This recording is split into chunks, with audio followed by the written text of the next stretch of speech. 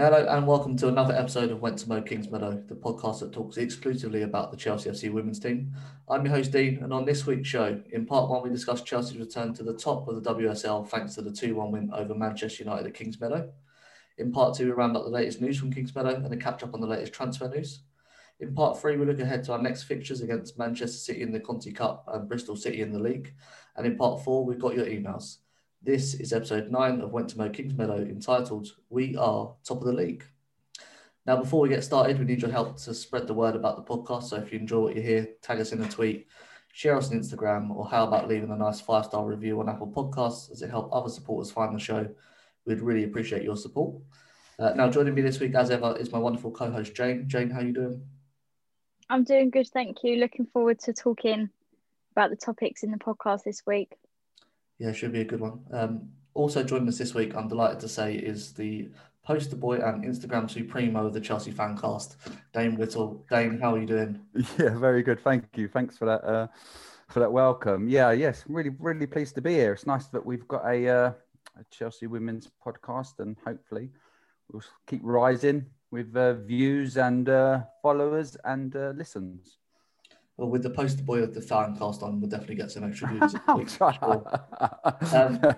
By the way, he said he'd say that. I told him to say that. Before we get into the game, Dane, we have a little tradition now of letting our guests talk us through their Chelsea history, how they got into supporting the team and following the women in particular. So, Dane, over to you. Oh, yeah, I'll keep it short and sweet. Obviously, this is a way to plug the My Chelsea that the Chelsea Fancast did. And obviously, I'll go into more detail there. But I was obviously born and bred in the area. First started hanging around the ground because I was we used to live 5 minutes from Stamford Bridge, 5-minute walk. I'd mix in with the players, started going mid-80s. And how did I first? That was obviously the men's. We heard about the women's early 90s. I started to obviously in my teen years the girls within the area were started to play for the Chelsea in those days, the Chelsea ladies. So they started to get word round, but I think it was very poorly run. Obviously not as professional as it is now. And over the years, they've got bigger and better. I come from quite an American background, what with traditions and habits and everything. I've been brought up that way. And so we've always made quite a fuss when Americans have come over to play, English sports. So I first actually got into the Chelsea ladies when Laurie Fair come over, who was quite a big deal within the American game. She, a really good midfielder. She came over, I think, about 10, 12 years ago, over 100 caps for America. Unfortunately, she didn't play a lot. She got a really bad knee injury, and I think she missed a lot of that season. But that's when I first started notice the then ladies. Obviously, when our women's, that was about 12 years ago. And since then, obviously we've had a couple of American players, but it's been more about how much I've enjoyed how the game has risen. I've been to a few games. I went to Wembley for the final when we beat Arsenal 3-1. I just love the atmosphere.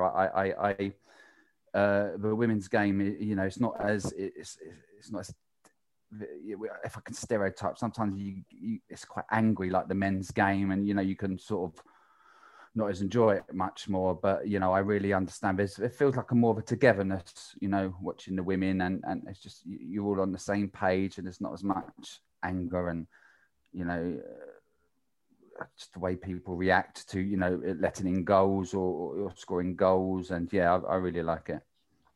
Yeah, you spoke about your sort of American background there. Well, what have you sort of made of the recent sort of surge of American players coming over to? Yeah. Obviously, I don't understand the Alex Morgan. That's a strange one. Alex Morgan going to Tottenham. That didn't seem right from the start. I don't know if obviously a lot of the players, the other players, and she's like sort of jumping on the bandwagon. I know there was rumours of her coming over here 2 years ago, but she went to, was it Lyon instead?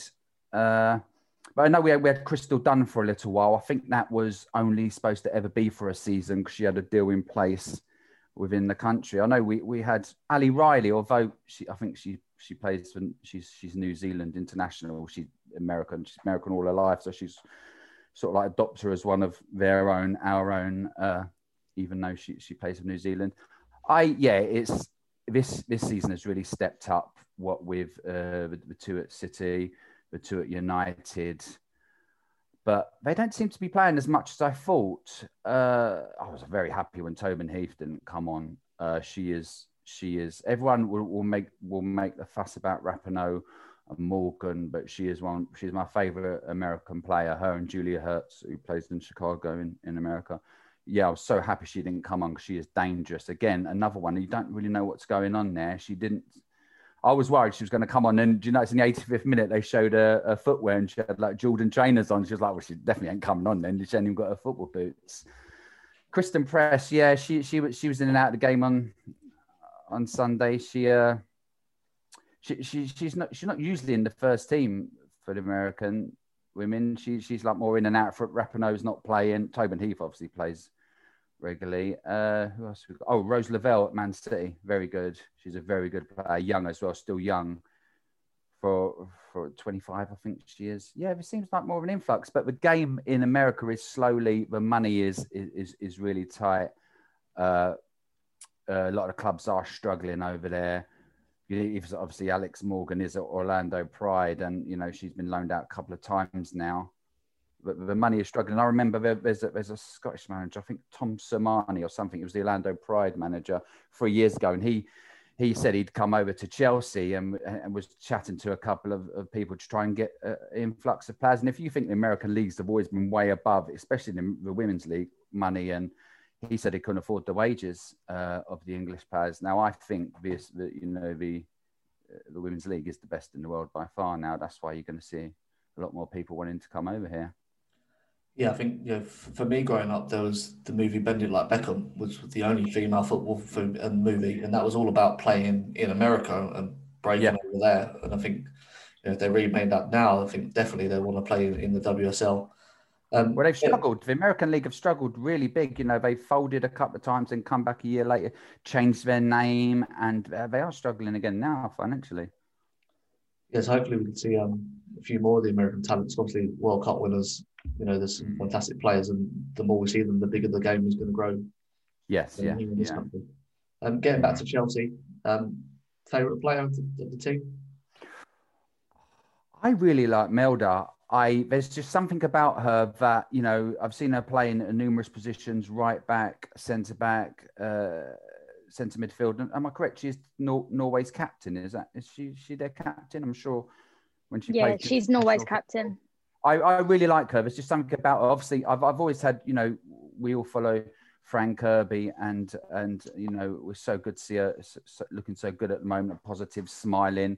So we've all got a little soft spot for her. For some reason, I've always liked Melda. She, I just like her. Even Sunday when I was watching her, you know, a couple of good tackles in, a couple of good passes, a couple of good crosses. She's just one of those players that all teams need, and you wish you had like 2, 3 or 4 of them, can play in numerous positions, wear their heart on their sleeve, captain material, a bit like going back to the men's of 7 years ago when we had like 5, 6 captains within that team. I think the Chelsea women have got, again, 5, 6, 7 captains, which obviously we can only have one, but you look across that back four, even the goalie, she's inspirational. A few of the midfielders, they're all captain material, and that's what you need to be a successful team. Lots of leaders.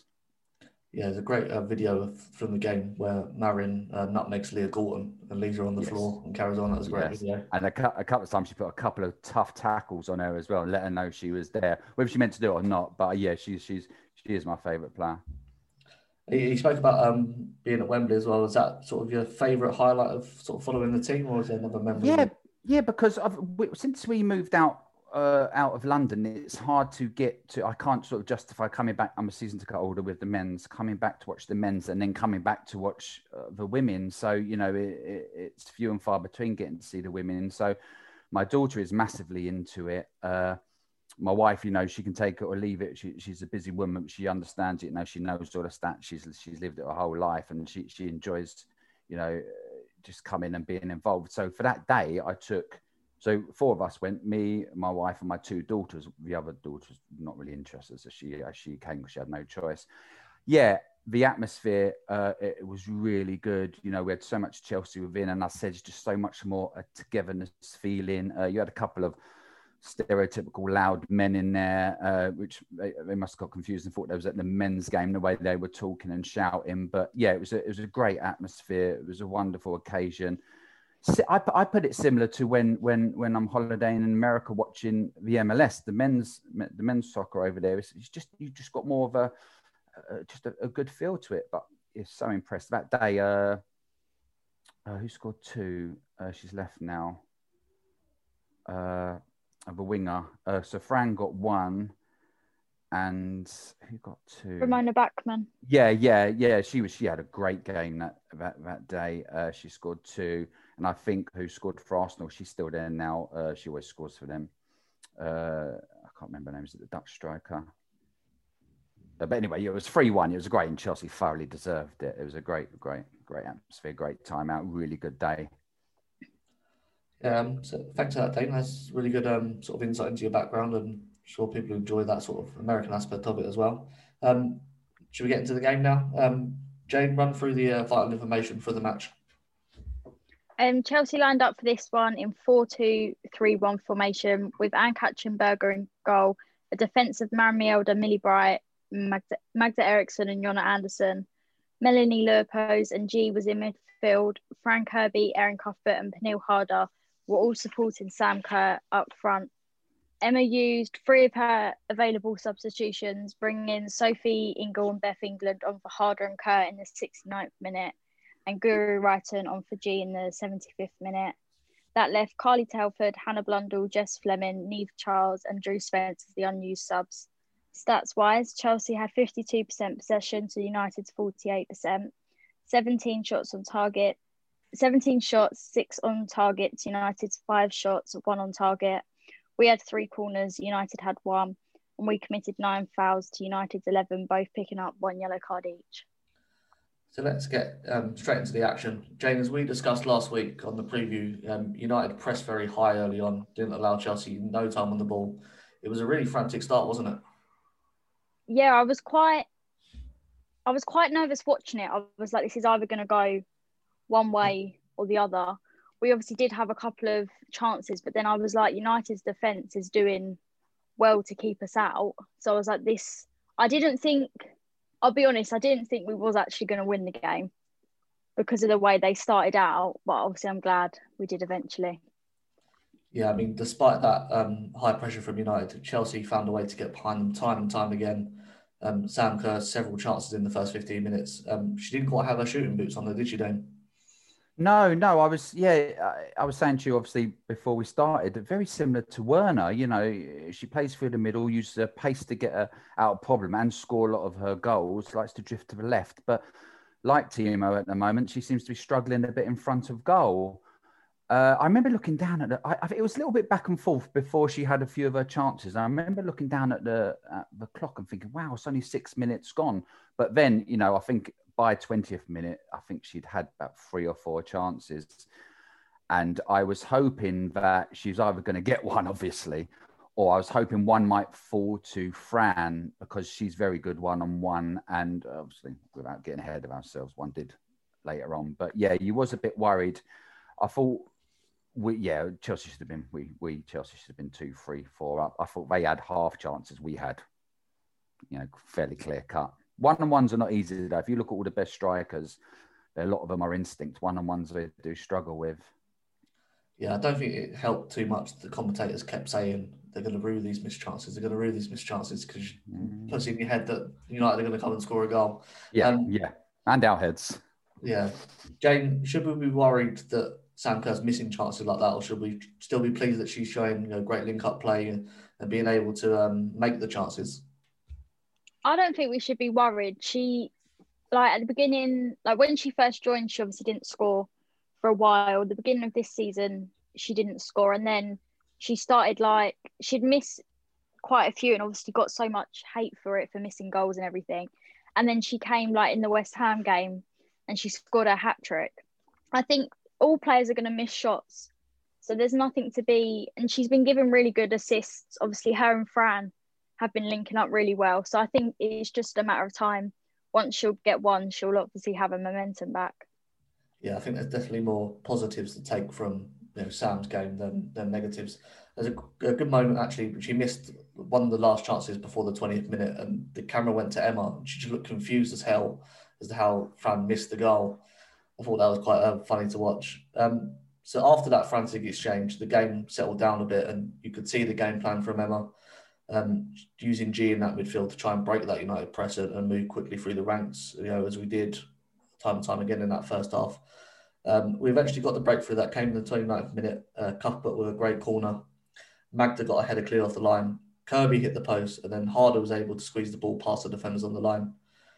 Dana deserved opener for Chelsea after their opening performance. Oh yeah, without doubt. And it's funny how as you said, for the first 20 minutes we opened them up with a couple of 1-2s, and which left Sam Kerr with quite a few 1-on-1s. So then to us to score like a bit of a scrappy goal. I think it was originally from a corner or obviously a free kick. Harder. Yeah. It was a great goal. When it fell to Kirby, I thought she was going to put it in, but I'm so glad that Harder was there. I actually thought, well, if Kerr scores today, she'd probably score one like that, where she just obviously instinctively just reacts to, it bobbling around the box. But yeah, I think it was more than deserved. Yeah, I think it definitely helps as well that, Kerr misses. Okay, now Kirby can have a shot. Kirby misses. Okay, here's been harder to have a shot. That much. Yeah. Well, going back to Kerr, though, I would only worry if Chelsea wasn't. Chelsea are a massively successful team, one of the best in women's football. You start to worry if you're not winning games. They're not relying on her to score goals at the moment, so we can get away with it, and hopefully she can rediscover that goal scoring touch. But whilst they're winning games, it's fine. Yeah, like you said, 31 unbeaten, so a joint record now with Man City, so you can't really complain about the players too much, and to be fair. And like you said, it fall to Kirby, it could fall to Harder. Cuthbert's got a goal in her. So much there. Absolutely. Now I know we said in the lineup there was a midfield two of Leopolds and G, but often we find ourselves with Leopolds on our own in that base of the midfield because obviously G focused more on the attacking side of the game. I worried before kickoff that United's quality going forward, the way they overlap and load the middle of the park would allow them sort of space in the middle because there's only one midfielder there. And they gave us a warning just before half time, an offside goal. Toon got behind Leopolds at the base of that midfield, played a good through ball through. Luckily for us, we got our offside trap just right and we've just pushed up enough to get an offside decision there. Jay, we've discussed the midfield a few times on this show. Do you think we should suffer a bit more with our attacking ability to stabilise that midfield in the bigger games? I know Emma's used G to try and break that press, but United did have joy with, Toon in the middle, linking up with Goulton from the wing. I think we work better with Leopold's, G and Cuthbert all back in that midfield. Obviously, Cuthbert can play up higher if she needs to, but I think it's better to stick with maybe a three in midfield against stronger teams like United, just so we've got that there in place. Now, in the second half, United didn't press quite as much, maybe a bit tired from their frantic start to the game. But again, they highlighted Chelsea's weaknesses in that midfield when they got their equaliser on the hour mark. Lauren James easily got past G, played a 1-2 with Toon, who had got past Leopold's again.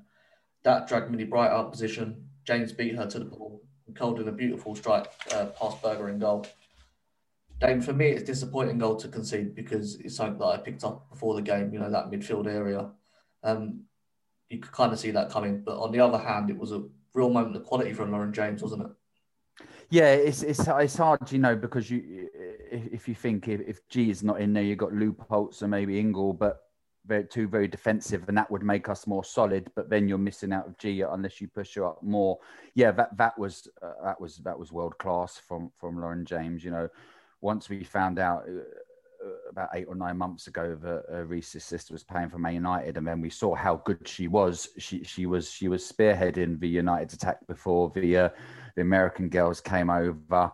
I was sort of hoping that you might be able to put a word in, and at one point she might end up at Chelsea. But yeah, no, it was a beautiful finish.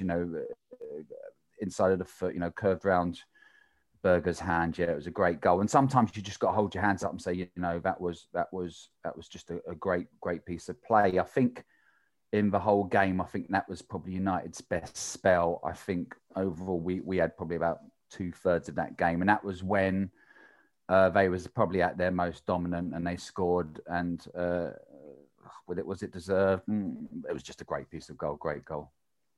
Yeah, there is a rumour though that Lauren misses London. Would like to come back with her family, so you never know what could happen. And with Emma, I don't know where she would fit in with the rest of the strikers we got, but she finds a way, doesn't she, to keep them all happy? Yeah, 4 at the back and 5 up front, yeah, like that.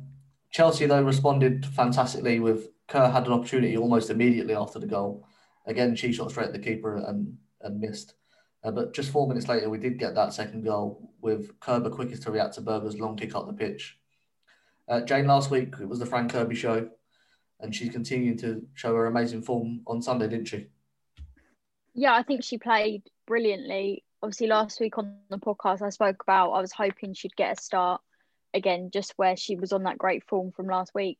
And I think she deserved to get another goal to show everyone that she's determined to get more and she's not stopping at all. And for her to get the ball from Berger's kick from the goal and manage to run, I think there was 3 United players up there with her, to run past them all and manage to score was just brilliant. Yeah, her work rate is what really impressed me with her. Dane, last week we said that Kirby was our GOAT, our greatest of all time. Your thoughts on her? So can I just ask, when did Emma make the substitutes? Was that 1-0 or was it, I think it was at 1-0, wasn't it? And didn't they score quite similar? Anyway, I was a little bit worried when because I thought our pace really scared the hell out of United. So by taking off Harder and Kerr, I was worried we was taking away, our one threat they didn't like, just to make us more solid. But obviously it worked. Kirby is an amazing player, and I know she's had, I don't know what she's gone on off the field. she's clearly had problems. She's dealt with them well to come back the way she is. I think she's world class. It was right. We said she just, her determination, her work rate is just amazing. It frustrates me. I know Emma's got no choice, Emma Hayes, but it frustrates me when she plays like left or right, because she could go into probably any team in the world and play as the centre forward, second striker. She's so good centrally, as you said. She run past those Man United defenders like they wasn't there. She's never lost that pace. If anything, it seems like she's got faster, and you'd probably think I'd love to see her rate of finishing chances. It's got to be high, because you don't see her missing a lot. A wonderful player, so wonderful to watch. She seems like a lovely. I remember years ago when my daughter, she's massively into football, as I said, and I took her to the club shop to get a shirt, and she was watching, the women play, but she didn't say she wanted to get Kirby on the back. So I was like, who do you want then? Hazard, like Costa? She went Kirby, and I was like, oh wow. And we got it. And just out of interest, I put on my Twitter, I said, I took my daughter, who was probably 14 or 13 at the time, to get, she said no to Hazard because she want Kirby, and she actually responded, which she didn't have to do that. But it's so nice. And she didn't just like a tweet like it's the easy way out. She responded. She put a little answer, and I thought that was amazing. Showed sort of person she is. Yeah, she's definitely a fan's favourite around Kingsmeadow, isn't she, Jane? Yeah, everybody loves her. She's like, we want to protect her at all costs. Like, if a player brings her down, the fans are like, stop. She needs to be protected at all costs. She's fantastic, and she's so lovely with everyone. She'd always spend time to talk to you. Yeah, well, she's definitely under the right manager at the moment. United had one more big chance in the game, 72nd minute. James linking up with Toon again. She shot just wide. But Chelsea really used their experience to see this game out, didn't they, Jane? Yeah, I think we done well to only let them have that one goal. Obviously, it was gutting that we conceded that one goal, but we done well to hold them out and not let them get any more in. Yeah, I want to mention just Guru Wrighton, who came on in the 75th minute, just for the last 15 minutes. She proceeded to just beat United up. There's a few videos of them absolutely hammering into players. I thought that was great. But what caught my eye about the team, Dane, and I hope wonder if you saw this as well. The willingness and desire to work hard from all the players right through to full time, despite having exerted so much energy already. They just carried on ploughing through till that final whistle. Yeah, it was. It's sort of a fine balance between a dogged display, but then I don't want to undercut how better I thought Chelsea was than Man United. I think, so easy to look at the scoreline and say it was a tight game, or to listen to the commentators who were trying their best to make it sound like it was a tight game. No, I thought Chelsea were far superior. I was really impressed with Lou Poltz. I thought she had a dogged display. She swept up. Yeah, sometimes the ball gets in behind her, but she was just there putting out fires, closing and pressuring that Man United midfield. Cuthbert as well. Again, her close control with the ball is so impressive, and her vision. I just thought everyone, even harder. You look at this. She's come at being classed as the best player in the world, rightly, voted. And she usually plays centrally, and she's like doing a job for the team, more drifting out to the right.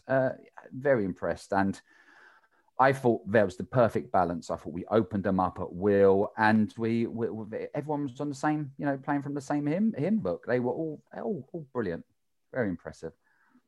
Yeah, Jane, we speak a lot about attacking talents on this podcast, but this was really a showcase of why we are the champions, and unbeaten as well, because in boxing, when someone's a bit smaller than you and you put your hand out on their head and they just swing punches at you, but they're not near your body, it felt like that in the last sort of end of the game, didn't it? What we do with our kids. Yeah, exactly. It felt like that.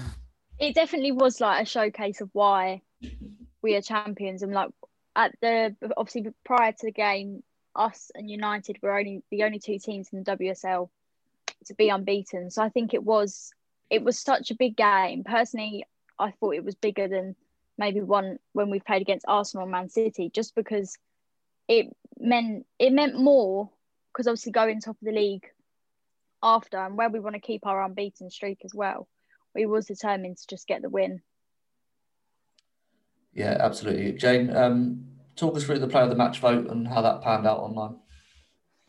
So the Chelsea Women's supporters group did their poll after the game on Twitter. The options were Fran Kirby, Erin Cuthbert, Melanie Leupolz and Pernille Harder. Leupolz got 5% of the vote, Cuthbert got 15%, Harder 17%, and Kirby was the runaway winner with 63% of the vote. Jane, I'd like to get your sort of thoughts on that and how you saw the game, because quite frankly, I'm shocked that Erin only got 15% of the vote and was the third choice in that poll. Yeah, I agree with Kirby being, I suppose it's how many people show that loyalty to the player they see. Yeah, I thought Leupolz and Cuthbert could have been more. Obviously, it depends on how many people actually voted. I suppose with our own eyes, then we can just give them the respect they deserve and say how well they played. That's the whole point of this podcast, to praise people. And as I said, you could have had obviously 11. I think Kirby was the woman of the match, but you could, all the other 10 and the subs were just amazing. I think everyone stuck to the game plan, everyone stuck to their job, and they should be so proud of themselves, because you're right, because we're so used to seeing Arsenal and Man City in recent years, and Arsenal have obviously been successful over the years, but Man United are now the new sort of pretenders, and they came with a game plan. Casey Stoney, ex-Chelsea, another very, very dogged sort of a manager who set a team up with instructions, and they will stick to them. And I thought we were more than deserved it. I thought it was a very, very, very encouraging performance, victory. Yeah, I definitely sort of agree with that. Yeah, no complaints with Kirby winning, because obviously she scored the goal and she worked tirelessly again for this team. Jane, what did you make of the vote, and who was your player of the match? I think I would have said either Kirby or Cuthbert. Obviously, Kirby did get the winning goal, which obviously got us the 3 points. But then I do think Cuthbert did have a brilliant game on Sunday, so she did equally deserve it. Yeah, so absolutely. Maybe we need to push for more votes for Cuthbert, seeing as she's my favourite player. Oh, is she your favourite player then? Yeah, I love her. Yeah. I got a quote from Emma after the game. She said that Casey has a tremendous team that are challenging us. United are the best team we have played this year. They're a tough side. The difference was experience. The game plan worked. The players executed what I asked of them. Jane, United the best team we faced? Do you agree with that? I think they were. I definitely think it was the most challenging game. Obviously, we played Arsenal. Was it last year before Christmas? And obviously, going into any game against Arsenal and City have always been the games to watch, like the games against the top teams. But since United have come up, I think United are just equally as good as the top teams, Arsenal, us, and Man City. And I think slowly they are getting better. Like they've been top of the league for quite a few weeks now. So to show they are getting good and they are one to watch out for. Yeah, absolutely. Dane, on another day, this game ends possibly 4 or 5-1 to Chelsea. So Emma says a game plan was executed and the players did what they asked. She is right, but sort of, do you feel she would have been wanting a bit more from the attacking players? Well, as we said earlier, didn't we? We said, while you're winning, you can get away. Well, you can get away with missing chances. I think we had obviously a lot more chances than I can remember than we had against Arsenal. I dislike playing Arsenal because where I'm a little bit older, I remember Arsenal women being so dominant for years. Then you have lots of dislikes, like in the men's, growing up with Liverpool and Man United winning, all that never goes away. So with this game, I was a little bit more relaxed. I like you both said, I knew that Man United are the new pretenders, and they have been really pressing. They're trying to break that free of recent years. Probably more Chelsea, Man City domination, even though Arsenal did win the league. They haven't been as dominant as they were. But I think sometimes you forget the score, you take the 3 points, and you just see how the performance was. It was amazing, and it was so much. It was a very generous 2-1 to them, if that makes any sense. Because you're right, it was on another day it was a 5-6-7-1. If we're being generous, maybe give them 2. Kristen Press should have maybe done better, but I think it was a dominant display more than the scoreline led us to believe. Yeah, I mean, look at those 17 shots, 6 on target compared to 5 shots, 1 on target. That really tells more of the story of the game than perhaps the scoreline. Jane, how does the league table look after that victory? So Chelsea have now moved back to the top of the WSL table on 26 points. Sorry, Manchester United... Sorry, read that again for me. Chelsea have now moved back to the top of the WSL table with 26 points. Manchester United are second, but they are also on 26 points. Arsenal third, they are on 23 points. Manchester City fourth on 21 points. Then you've got Everton, Reading, Tottenham, Birmingham City, Brighton, West Ham, Aston Villa, and bottom club Bristol City. Worth nothing that Chelsea and Manchester City both still have a game in hand over United and Arsenal. Yeah, the league's really starting to take shape now, and especially the top 4 from the rest of the league, that's already there. But hopefully we get that game in hand and that win. 29 points, 3 points clear. It's looking good for us this year already. That's all for part 1. Join us after this short break when we'll be back with all the news update from Kingsmeadow.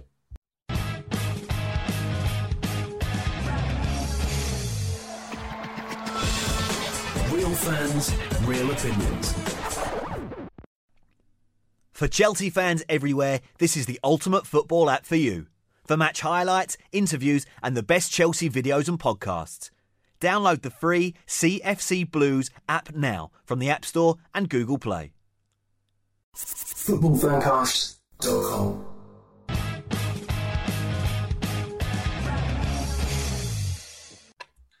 Welcome back to Went to Mow Kingsmeadow.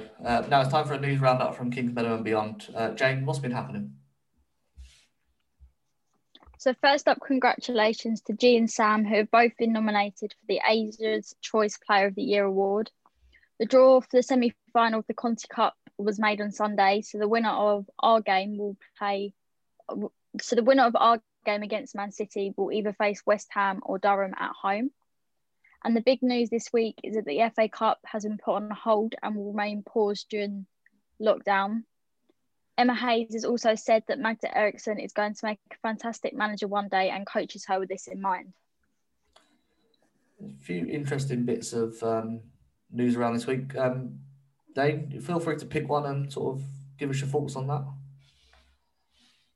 Oh, I've heard that it's not the first time going to Emma. If you're talking about highlighting one of the things that Jane said, going to Emma, how people like to, a lot of managers and coaches like to do that with players. They can see something with them, then they're going to take them on in future years. They do let them coach. Sorry to change sports, but I was reading recently an article about Tom Brady, one of the most decorated quarterbacks in NFL, and his previous team he'd been at for so many years did not let him coach. He's joined a new team this year, Tampa Bay Buccaneers, and the coach said, "I just let him get on with it. I let him coach. I let him talk things." And it's funny how you allow to do that with inspirational players. So I really, you could just imagine Emma being like that. Emma's just. Again, we can only judge on what we see, but there's just something about you just get this connection with players, and some you get massive connections, some not so much. But with Emma Hayes, there's just something about it. It's so inspirational, and you can just I would love to have be managed by, or just have some sort of insight into the training ground a week in her mind. And I'm not surprised that she lets inspirational players like her just coach and have her own say and take it on board. Yeah, Jane, we spoke about sort of being worried about what happens when Emma leaves one day in the future, but maybe there's a ready-made replacement already there. Sounds good, doesn't it? Maybe that's what Emma's plan is to get Magda up, ready and fit. I'd be happy with that takeover. Wouldn't complain. I think Magda would do very well as a manager and a coach at one stage in her career. Yeah, you certainly see her sort of leadership qualities on the pitch, and she can definitely transfer those skills to being a manager as well. It's got England written all over it, hasn't it, with Emma Hayes? And it's similar to in men's football years ago, when obviously Hodder was nowhere as successful as Emma Hayes has been. But it'll be a sad day, and it depends how much you support the national team, because they'd be getting, which I believe is the best manager in women's football, club football, especially in the UK. And it'd be a sad day. And if you can take that on and say, well, at least she's representing our country, then good for her. But yeah, I think that's what it's eventually leading to. We've got to win the Champions League first, though. Wow, yes, brilliant. Yeah. Speaking of the national team, another little bit of news, not really Chelsea related, but Phil Neville has finally left the England job. I tweeted on our account, "Merry Christmas, everyone." Jane, you got the happy with that as well, haven't you? Yeah, it's been a long time coming. I think it had got to the stage and people was just like, I know it's horrible, but we was just ready for him to go and someone else new. Obviously, we've got a new coach. She won't be with us until after the Olympics, because obviously she's with the Netherlands squad. So it is going to be nice, and players that haven't got a call up, because as many people know, Phil Neville was very Man City biased and loved to choose his Man City players. So it'll be nice. Maybe even Hannah Blundell to finally get a call up she deserves. Yeah, fingers crossed. Actually, I was quite surprised that Beth wrote quite a nice message to Phil. Dave, did that take you by surprise? Because he gets a lot of stick for not sort of picking Bethany. Yeah, because it took him a while to jump on the Bethany England bandwagon, didn't it? And maybe he has actually been good to her. She's seen a different side to him because she has been in obviously more recent squads. It's funny because I've got a friend who's a Chelsea supporter in Miami who watches Inter Miami, and I sent him a tweet at the time, said, "I'm thinking about you in this difficult time," when Phil Neville was appointed.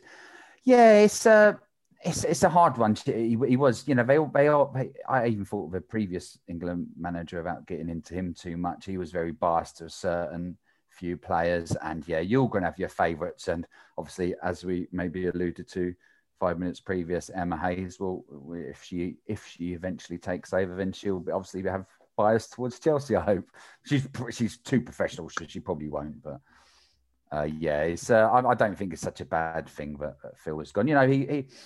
He bought a trophy, the She Believes Cup. That's the first time they'd ever won it. So, he did okay. They did all right in the World Cup. I'm always, when England play USA, I just sit back. I sit on the fence. I don't choose a side, and whoever progresses, then I take it on them. But I thought they could have done better against USA, but I wasn't obviously too disappointed either way. Yeah, I'm sure not just Chelsea fans rejoiced at that news. Let's move on to the transfer roundup, and we've actually got some transfer news, which makes a nice change for us. Emily Murphy has joined Birmingham City on loan for the rest of the season, joining up with Jamie Lee Napier. What we'll do from now on, we'll give you a little loan update on how the girls are getting on. They both played in a 0-0 draw with Brighton this weekend. Jamie got the full 90 and Emily got 68 minutes before she was taken off. So Emma Shaw would be pleased that they're getting some minutes as well. Another story broke at the end of last week about Maria Forrestdotter joining Manchester United on loan, not on loan, but as a permanent transfer. Dane, allowing a player to join the rivals is never a good idea, is it? No. Obviously, yeah, I was thinking about this earlier, and I'm thinking where if you base it on how many teams are in the league and how many of them are rivals, eventually, you notice that certain players do circles, and I was just looking through stats of all the women's teams. I've watched and how many have played for, in America, how many have played for Chelsea, and you are going to get this, I'm afraid.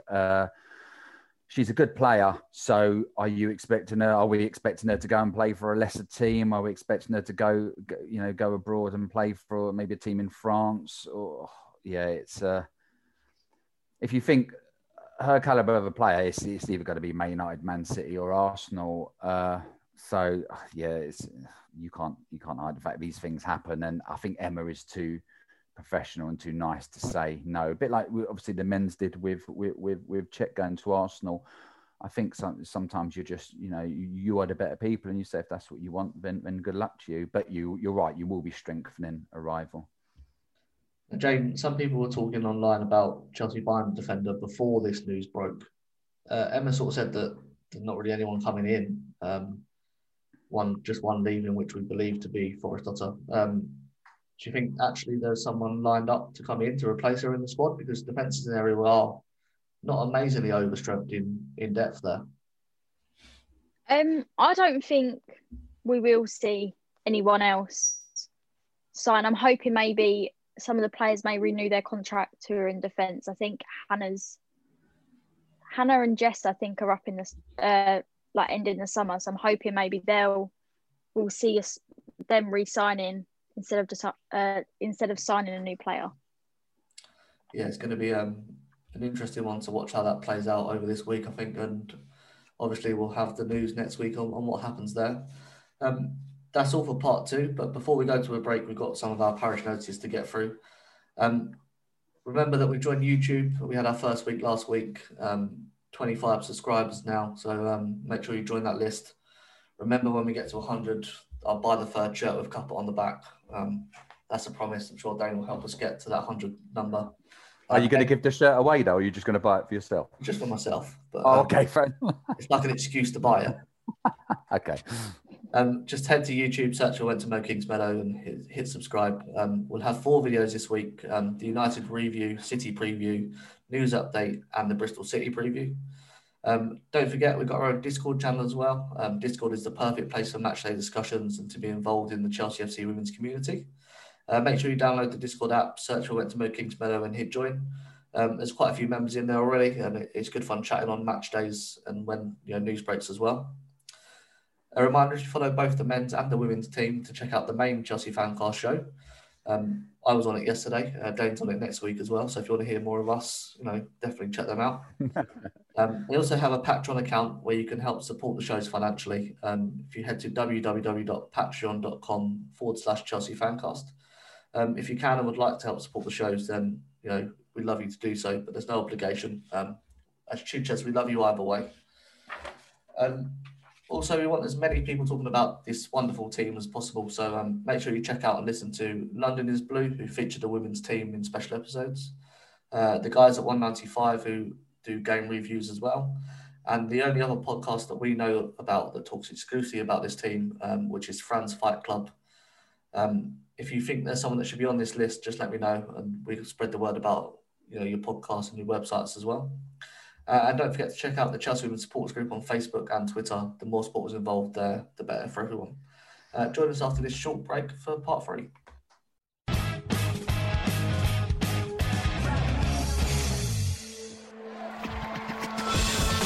Real fans, real opinions. The only place for Chelsea fans. Footballfancast.com. Real fans, real opinions. Footballfancast.com.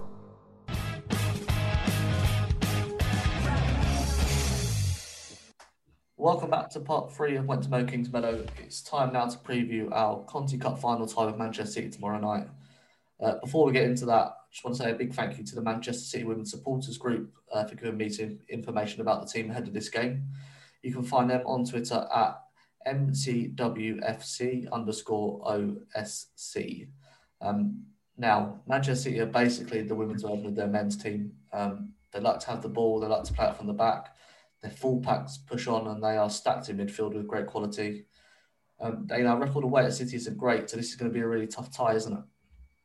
Yeah, if I can remember, I can't remember us losing. I can remember a lot of draws, a 2-2, a 3-3.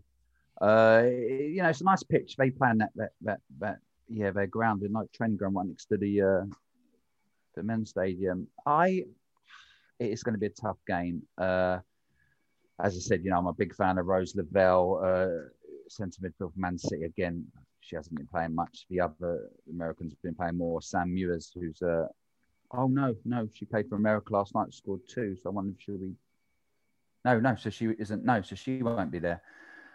I think here you've got to look at Emma's probably going to do a bit of squad rotation. It'll be hard because think about internationals. Yeah, it's going to be tough. I can see us scraping 2-1. I can see probably Beth England playing, and she likes a goal against Man City. It will be tough, but I can see us winning there.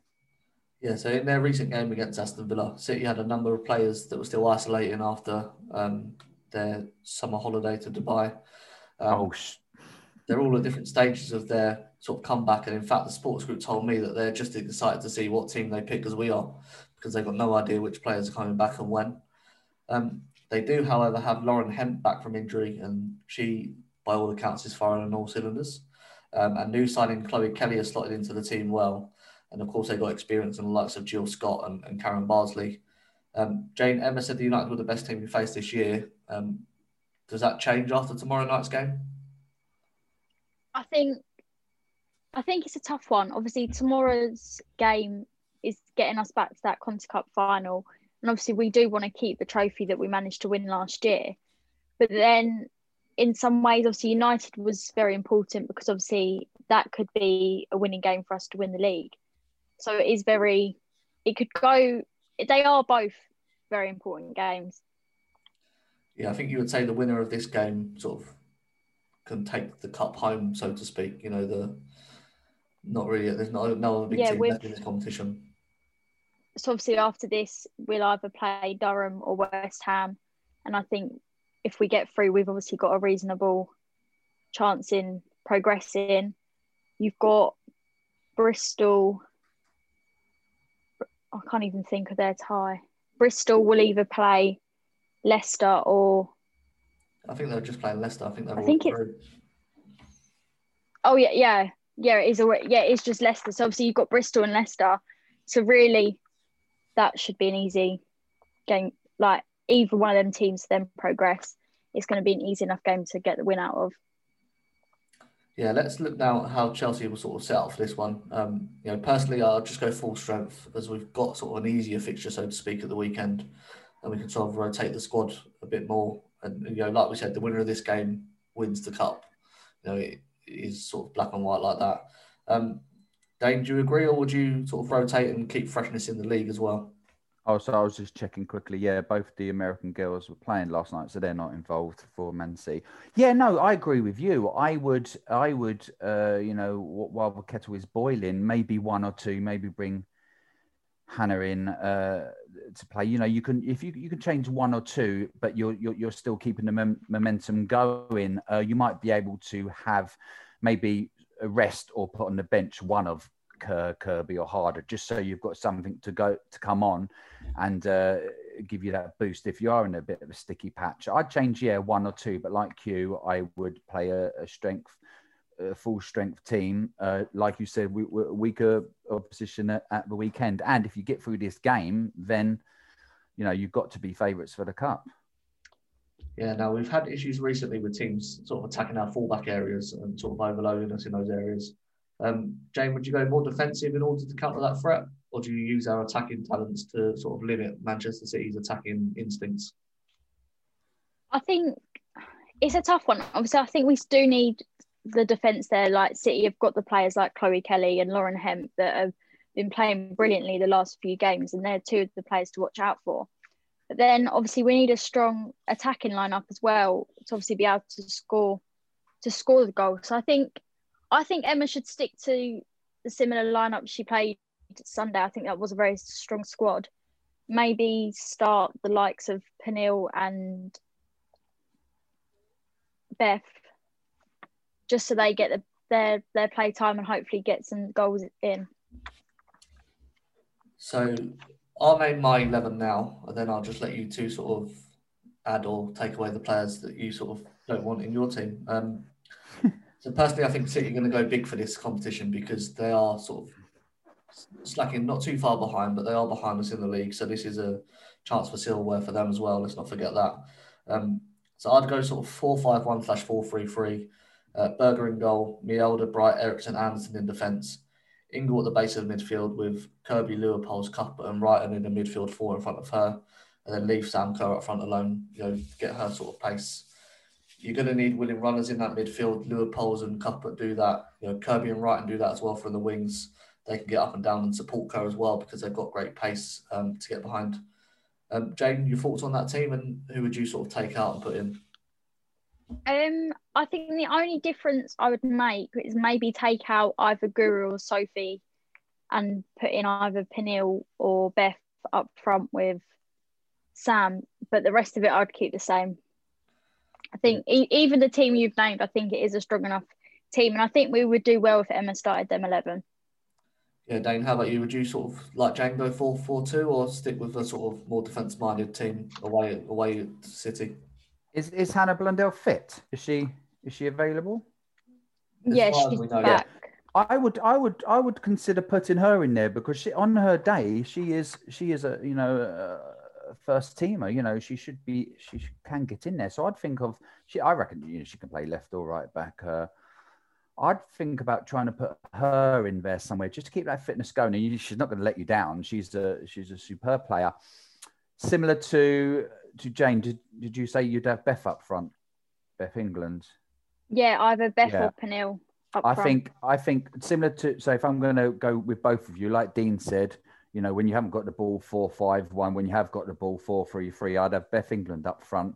She does a lot of the dirty work that strikers don't get a lot of credit for. And then you'd have the pace just running off her of Kirby. Maybe I'll put Kerr on the bench because I said sometimes you need one of them to come on if you are in a tight situation just to give you that spurt. So that was, I suppose, Pernille and Kirby backing up Beth England. Yeah, so I'd make two changes to that team, but then then that'd be leaving Ingle out again. Who she's another very good player, and I know she balances it well, Emma, but you've got to then balance it well by giving them a chance and maybe free changes and getting maybe Ingle in there because she can do a job like Lou Polch, a very good job where she's putting out fires and pressing and just like hassling the Man City midfield. So it's a risk making free changes, but I think that's what I would go with because they're all quality players. The quality players coming in there, not as if they're reserves and you're just trying to keep them happy. Yeah, as we always say, Jane, no matter who sort of ever picks, there's the quality there to be a starter in any team in this league. So, a fantastic problem to have. Let's get our predictions out. I'm going to go 2-1 to Chelsea because I want us to win, but, a very close game. Jane, yours? I'm either going to say 2-1 or 3-1 to Chelsea. I think City will have those opportunities. They may score more than one. I'm hoping it's either 1 or nothing. So yeah, either 2-1 or a 3-1 win. Dane, how about you? Yeah, I'm intrigued to see what Team City do put out because, as you said, when you got in contact with their supporters club and they let you know that they didn't know what team was coming out. I'm gonna go with like Jane, maybe a 3-1 or maybe a 2-0, where it's a little bit tight, a 1-0 to us or a 2-1 to us, and then we break and score the third or score the second to make it either 2-0 or 3-1. So I think in the end it will be not as comfortable as the game was against Man United, but the score wise will make it seem a little bit more comfortable. Covering all angles there, Dane. Definitely a trademark of yours that. Well, I think we'll win by 2 clear goals then, 2-0 or 3-1. Sounds good. Right, let's move on to Bristol City now. So before we get started, another thank you this week to the Bristol City Vixen cast for their insight into the team ahead of this game. You can find all their work at www.linktr.ee/BC Vixencast. Either Jane or myself will be giving a match review to them after the game on Sunday, so make sure you check that out and hear what we've got to say about the game. But Jane, run us through the vital information ahead of this tie. Bristol City currently sit bottom of the WSL on 2 points. They've played 11, won 0, drawn 2 and lost 9. A goal difference of -43. In their last 5 games, they've lost 4 and drawn 1. That draw come in against Reading. Their first game of 2021 was a 4-0 defeat to Everton. Against the big teams, they've lost 3-1 to Arsenal, 6-1 to United and 8-1 to City.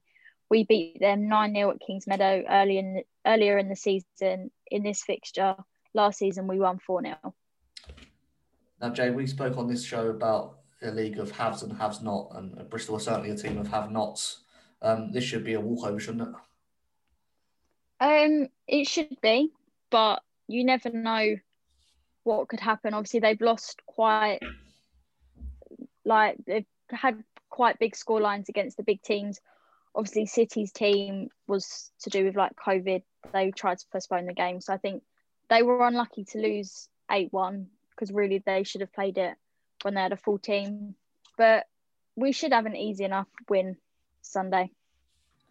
Yeah, I felt sort of sorry for them this year a bit with their they've been hit by COVID quite hard and not had the support of the FA because they're not Manchester City or Arsenal or Manchester United. Bristol are a team that play counter-attacking football under their manager Tanya Oxby, but she's currently away from the team. She's due to have a baby this March. Congratulations to her. Former West Ham manager Matt Beard has actually taken over till the end of the season. Dane, do you think we'll see a change in style, or will Matt sort of be limited to what he can do with his team? Yeah, as you know, without us sounding too biased, he's putting his team up against the best team in England and in the league in Chelsea. You got to wonder how many changes we will make. I wouldn't go too much. Again, you don't want to get too complacent. You could probably go with a good 5 changes. You protect people, maybe like Millie Bright. You know, the way certain players play, it's quite heavy and hard on their bodies. So when you can give them rest, you do. Yeah, it will be hard because, you know, we've got goals from all angles, you know, just talking about those 4 potential forwards we could have in Beth England, Kirby and Harder. It'll be hard for them. It would be interesting how they set up. If they set up defensive, then I'm sure we'll find a way through. They try to counter-attack us, then we could, if we beat that counter-attack and that press, and then we're counter-attacking them, then they're in trouble. It's going to be hard for him. I don't wish him any luck, obviously. And I just hope we get over this obstacle. You know, don't go into it thinking too much. 3 points, get in, get out, and carry on for our league title surge. Yeah, absolutely. Jane, this does present an opportunity to them to rotate this squad a bit. You know, a lot of fixtures coming up. How many changes do you see coming to the sort of mainstay 11? I think we're going to see quite a lot. I'm hoping Carly might get an opportunity in goal. The likes of Neve Charles, Jessie Fleming, Charlotte Fleming, all to maybe get a start or appearances, just because of obviously the team we're playing is not the strongest team. So it will be good to obviously give our not as experienced players the opportunity to play. So maybe about 3 or 4 changes.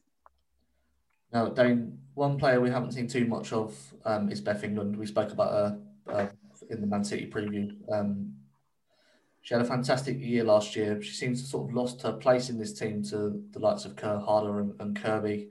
Do you think this is a great opportunity for her to sort of show Emma what she can do and why she should be in this team?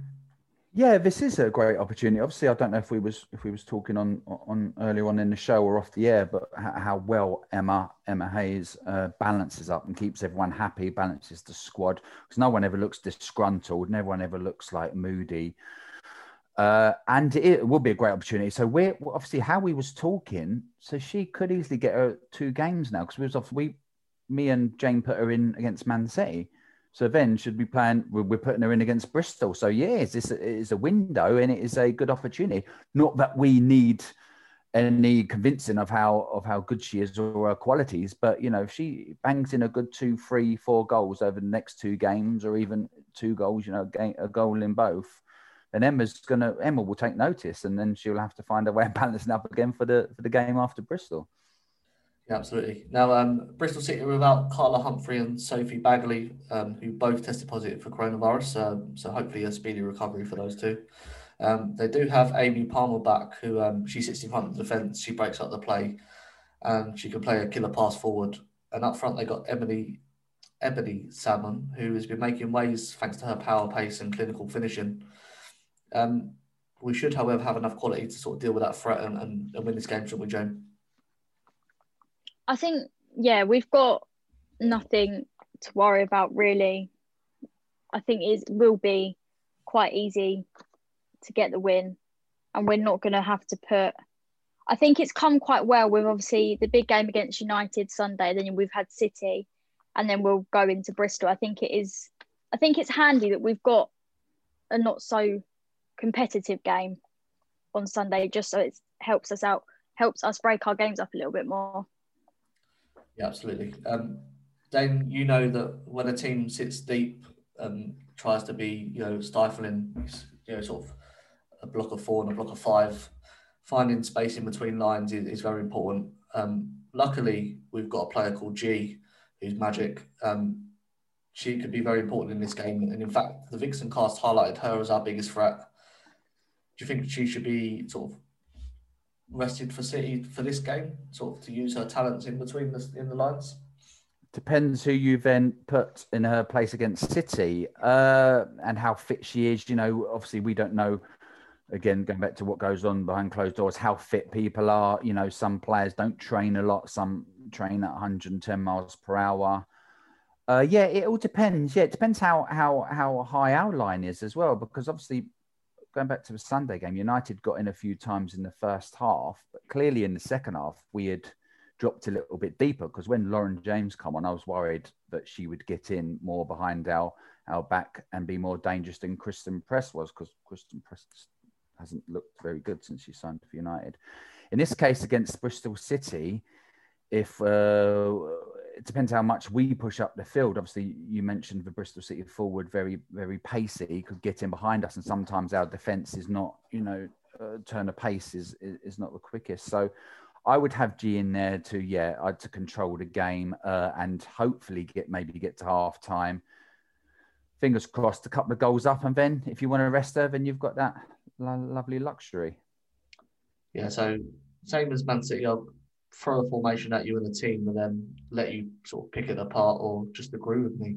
So this is hard because I hope this depends on if we beat Man City. So assuming that we've beat Man City well, we've played well, I'm thinking change as much as we can. 4-2-3-1, Telford in goal, Blundell, Ingle, Ericsson and Carter in defence. Jessie Fleming and Drew Spencer in the midfield. Neem Charles, G and Wrighton behind Beth England in attack. Dane, what's your thoughts on that sort of team? Yeah, again, so I've mentioned a few players who we believe could get into a lot of the other women's teams, and yeah, again, Wrighton as well. She's another one who's a a first teamer who has found herself not making that 11 a lot this season, and she's a quality player. And obviously, she slipped my mind. I didn't put her in against Man City, and I think to an extent she deserves to showcase what she's got. I like that. I like that. Would I go bigger? Again, just to try and put them out of pace and make substitutes. Yeah, I think I'd go for the 6 changes. I wouldn't go as many as you. And then the options there, obviously, if you're comfortable after an hour, a few goals up to then rest the important players that, like I said, it is hard on their body and will need that rest. But I like writing in there. Yeah, now it's got me thinking about maybe if she should play against Man City, though. But then we're going back on ourselves. We need sort of 2 teams, they play 45 minutes each, and then everyone sort of gets on the pitch. Jane, what's your thoughts on that team to face Bristol, and what would be your sort of choice if you was Emma Hayes? I think out of the team you've suggested, I'd maybe play Millie instead of Eriksson to give Eriksson a rest. But other than that, I think that's a very good team, and I think we'd do well with that team put out. Yeah, I picked Eriksson because she got the rest against Reading and Bright played with Ingle. So I was giving Millie a weekend off to be nice to Millie as well. But yeah, either one, you got a captain there at the heart of your defence who's quality. So, again, as we always say, so much talent and quality in this team that, although we think it's hard, it probably makes it easier to make these sort of decisions because you're putting in, top talent. Predictions for me, the Figs and Carr said when we play Chelsea, it's always damage limitation. I think although we're rotating, they lost 4-0 to Everton and we're levels above them. I'm going to go 7-0. Dane, give us yours. Just one this time, no cheating. I was originally going to say 5-0, but then you went 7. I'm going to push us up another goal. I'll go 6-0. And Jane, how about you? I'm going to go 8. 8-0. We've always had quite big score lines against them. We've won a couple of times 6-0 against them, 4-0. So I think let's just go 8 and hope for the best. Yeah, looking forward to that one this weekend. That's all for part 3. Join us after this short break. We'll be back with your emails in part 4.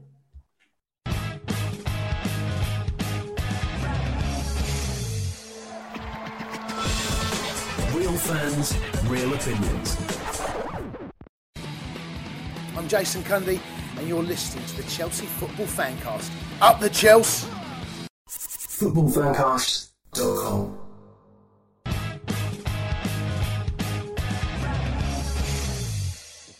Welcome back to the 4th and final part of episode 9 of Went to Mow Kingsmeadow. It's time for the emails now. Just one this week coming from Alex Sinclair. So over to you, Jane. Hi, Jane and Dean. Thank you both for starting the podcast. I look forward to it every week now. I found it a real struggle to find any Chelsea women's content out there. I'd scour YouTube, etc. after the games to look for anything. I had to make do with the Man City Women's fan channel to hear anything about Chelsea women. So because of you, I now have your podcast and Frank Kirby's Fight Club to listen to. Really enjoyed episode 7 with Chelsea Pride. It was really interesting to hear someone talking about the difference between men and women's game. It was also nice having a third person on for you both to bounce off. I was so excited for the Man U game this weekend. I knew it would be a tough one, but really thought we could do it, although games like this usually end in a draw. I thought the whole team was brilliant and really showed real character and that winning mentality all great teams have. When you think that some of the best players in the team are brand new and yet to fully settle, the future looks bright. I was really impressed with the way Chelsea held Man U. They've been really good this year, playing different styles and playing them well. And although they had a good few chances, we never looked phased.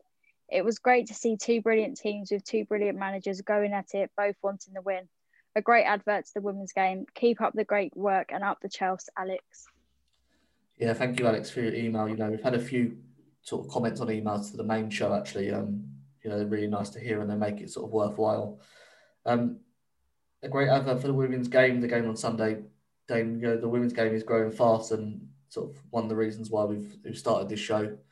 It's definitely getting stronger, isn't it, the women's game? Yeah, great email that was, and that, high praise for you and Jane, which you fully deserve. You've taken this both on board, and you're doing really well. And I wish you all the success with a bit of luck that you deserve. So it's nice to have people praising you. Yeah, you're an idiot if you can't look at the women's game and be impressed and enjoy it. It's a wonderful spectacle. As I said in her email, two good teams went at it, two good managers, and it was a great game. The women's football's only going to go from strength to strength. There's a lot of money within our game. I alluded to earlier, the American League being strong for so many years, but the money's out of it. And we're only going to see more and more stars wanting to come over here. Whether they get over here is another thing. You can't fit them all in, but yeah, the women's game's going to go from strength to strength, which hopefully goes to the national team, and we'll see England win a World Cup in years to come, as well as Chelsea winning the Champions League, as we said. Absolutely, yeah. Remember, if you've got something you want to say about the team, about the show, about the latest game, you can do so by emailing us at wenttomokingsmeadow@gmail.com. Those who email in the fancast and saying how good we are, send it to me as well, because I want to read it too. Get them in by Tuesday lunchtime, at sort of the latest, or just before the show. I'll check my emails and we'll read them out on the show, of course. Now, that's all we've got time for this week. We'll be back next week to talk about the Wednesday Cup game against Manchester City and the Sunday League game against Bristol City. And also look forward to the next fixtures as well. Jane, a pleasure talking to you about this wonderful team again. See you next week for hopefully 2 wins on the trot. Yep, see you next week for hopefully a very good discussion about our 2 wins. And Dane, great to have you on. I thought you was fantastic as always. A pleasure and have you back on soon for sure. Oh yeah, thank you. Absolute pleasure again. Well done to you two. You deserve all the praise you get. Sorry if I talk a little bit too fast when I'm enthusiastic about something. I ramble on a bit, but yeah, an absolute pleasure to be on. It's hard not to get excited about this team, though. They're so good. Well, it is. Yeah, absolutely. Remember to follow us on Twitter at Mo Kingsmeadow, me at Dean Mears, Jane at Jane Chapel X. Dane, what's your Twitter at? Oh, although I don't use it a lot. I think it's just at DWIT9, which is a D, obviously WHITT, then the number 9. Yeah, we'll have that in the description so you can just click through to that. You can also find us on Instagram at Mo Kingsmeadow. If you search as well at Chelsea Fancast, Dane runs that account. So if you're messaging the Instagram there, that's Dane you're going to get through. So if you want to speak to him or send him lovely messages, you can do so there. And I can easily forward it on to Dean as well, yeah. Don't forget, you can also contact the show via email, get your points heard. That address is wenttomokingsmeadow@gmail.com. Thanks for listening. Until next time, Chelsea fans, from Kingsmeadow to Wembley, keep that blue flag flying high.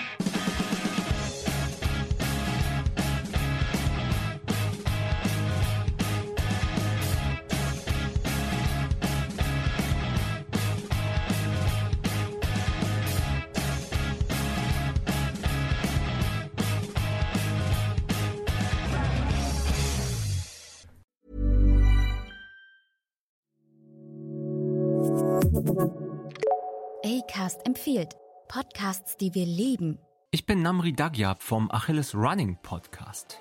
Und? Hattest du dir fürs neue Jahr vorgenommen, mehr Sport zu machen? Laufen gehen und so. Aber jetzt fehlt dir so ein bisschen die Motivation. Ja, dann hilft dir vielleicht der Achilles Running Podcast, deinen inneren Schweinehund zu vertreiben. Wo wir jeden Freitag mit unseren Gästinnen über Sport, Gesundheit und Ernährung sprechen. Wir hatten auch schon zum Beispiel mal Luisa Dellert bei uns da oder erst vor kurzem den Paralympics-Champion Matthias Meester. Also ich schlage vor, du ziehst dir Sportklamotten an, suchst dir eine Folge vom Achilles Running Podcast aus und wirst jetzt aktiv. Oder einfach auf dem Sofa liegen bleiben. Ne? Finde ich auch okay. Hauptsache Podcast.